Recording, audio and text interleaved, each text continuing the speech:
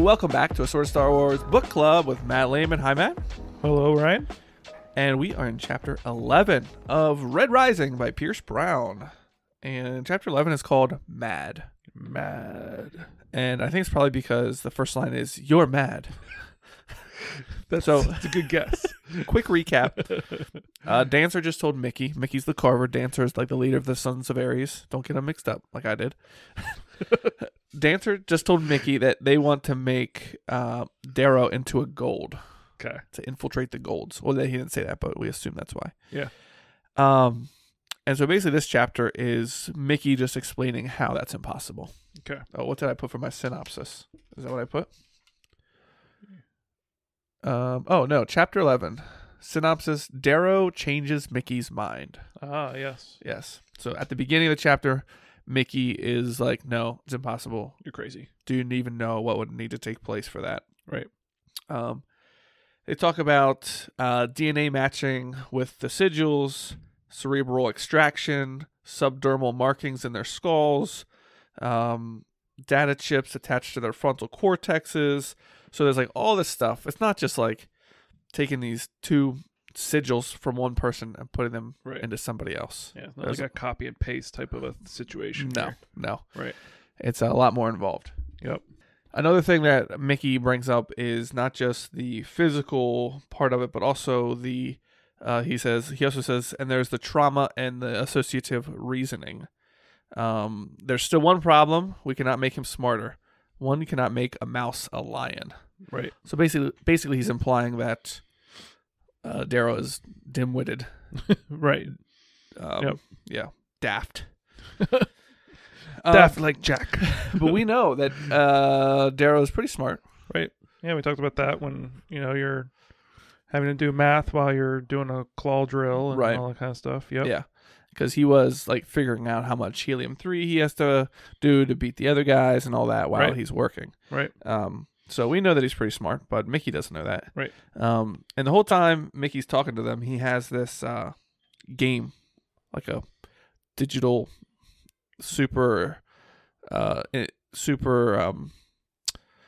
a Rubik's Cube on steroids is what I picture. That's what I've always pictured to be like something like if they continue to make Rubik's Cubes and updating them, like let's assume that 700 years ago, at least we have a little bit of a timeline here, 700 years of Rubik's Cube's evolution here. Yeah, Rubik's Cube evolution. But the one thing I was going to say too, I think what was interesting when you talked about a mouse cannot be a lion, I think it's also, and I think Mickey probably knows this, and I think everybody knows this, that it's an attitude that the gold have. It's a persona. It's a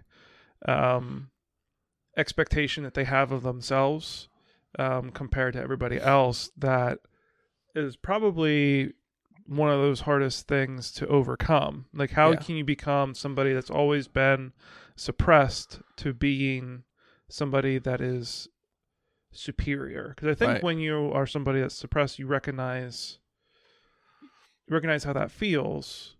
And I do think, though, that you can channel that anger or frustration or whatever you want to call it of being suppressed into becoming a suppressor. Because oftentimes our human nature is, well, if I'm going to be, pushed down, I'm going to push somebody else down. Right. But I think it's just a different sort of aura you have to have as a gold that I think Mickey's trying to allude to as well. Right. Like a lion knows that they are the king of the jungle. Right. Type of a thing. So yeah, it's because they're like, they've lived with it their whole lives. Where if you just give someone this gift right away, I mean, just give it to them and like now, like they don't know how to act. Right. Especially once, like you said, they're like so much lower. Like looking up the golds is like the perfect human. Like even like as a gold, looking at other golds, you would still feel far less than them.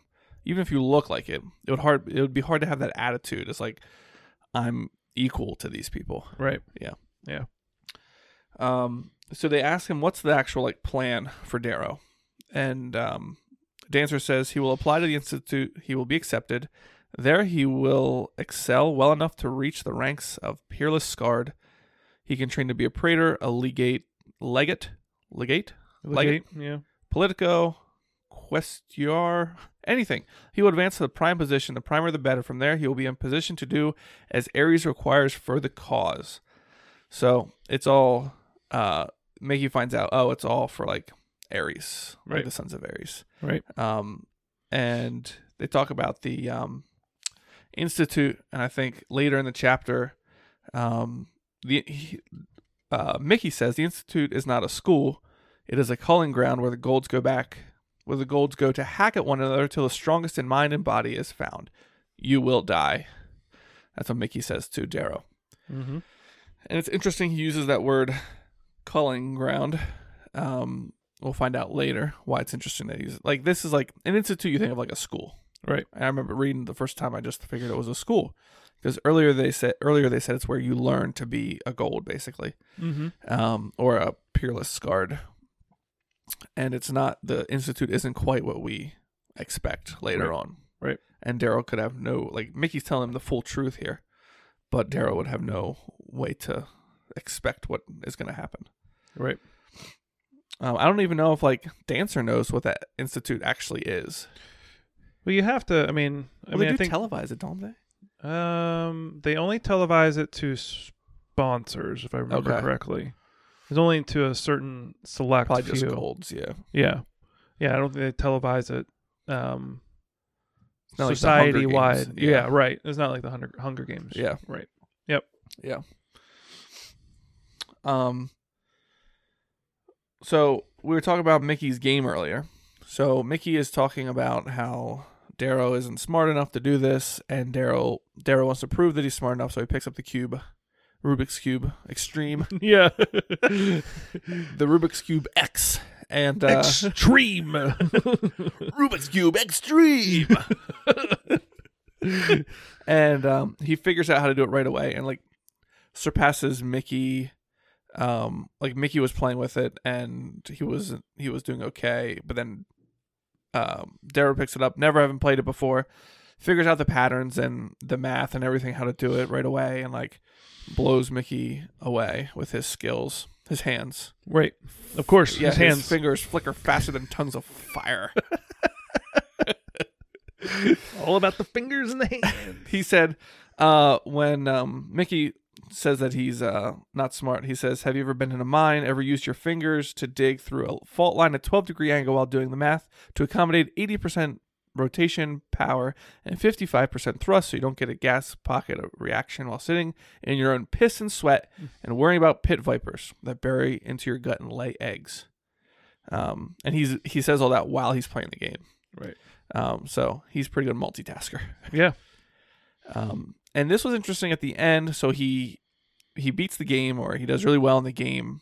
And Mickey says impossible, and Harmony says evolution, which I thought was kind of interesting. What does it have to do with evolution, other than his hands being fast and strong? Like, that doesn't make your mind. Evolution doesn't make your mind any stronger. Yeah, you could say that, in that, if you think about what evolution would be, it's kind of like the survival of the fittest. Yes, it talks about, evolution talks about physical attributes being passed along. But I also think that if you're smart enough to survive, you're going to pass, the idea would be is that you would pass that along to your progeny as well. Oh, progeny? Your progeny, yeah, like those who come Let me get out after my thesaurus here. I need to highlight that and right click. Say look up, please. Your children, your offspring. Oh, okay. and so I think that's a little bit of what she's saying, that in the mines you're going to have a really difficult situation where, if for those that survive and those that do well are going to be they're going to rise to the top, mm-hmm. and the ones that don't are going to be, they're going to be kind of cleaned out or whatever. Yeah. So I think that's what I would guess that she's trying to say. But as we find out in the next couple of chapters, evolution really has nothing to do with what they need him to do. I think what they see in him is the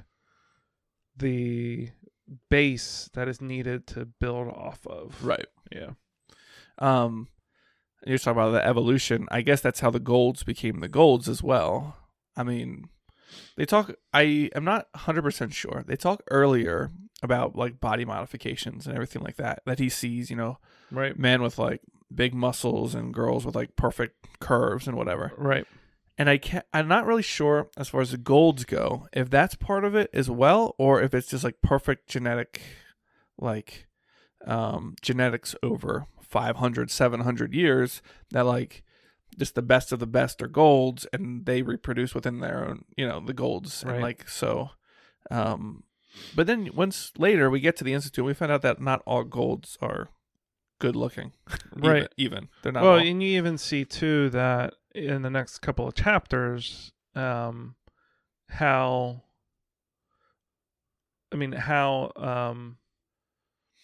you can use body modifications. You can use some of those things to push evolution along. Right. And I believe it's either Mickey or Dancer who talk about forcing evolution forward. Yeah, he says, I think the term he uses forced Darwinism. Yeah. Yeah. I think that's in the next chapter. Yeah. Yeah.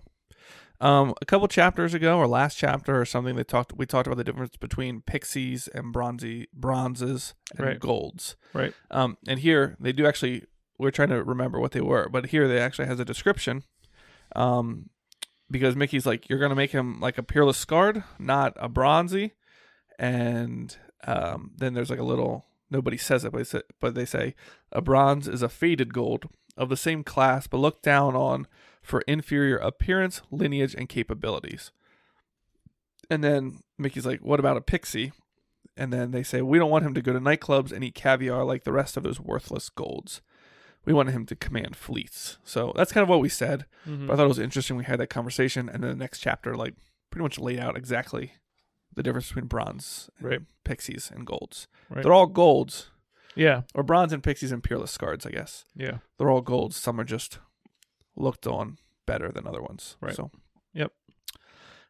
So I said that Mickey has his mind changed by Darrow, and that's because when he beats the game at the end, Dancer says, we will need to discuss a price. Right. So Mickey's in for it. Mickey's down now. Yep. So, yep, that's what did it. Yep. And the next chapter is called The Carving. Yep. Which is what we talked about, I think, last chapter, when he said how many people have survived the carving. Right. And they said nobody. Out of 97. Yeah. People have tried and they've all died or asked for death. So this could be the last chapter of the book. could be. Could totally switch to a brand new character. Yeah, there you go. It's like reading Game of Thrones. It's like, oh, here's the main character. Oh, I guess not. Yeah. Guess he's gone. So tune in next week to hear chapter 12. And thanks, Matt, for coming. Thanks for having me. Yep. Be safe. Be courteous. Bye. Bye.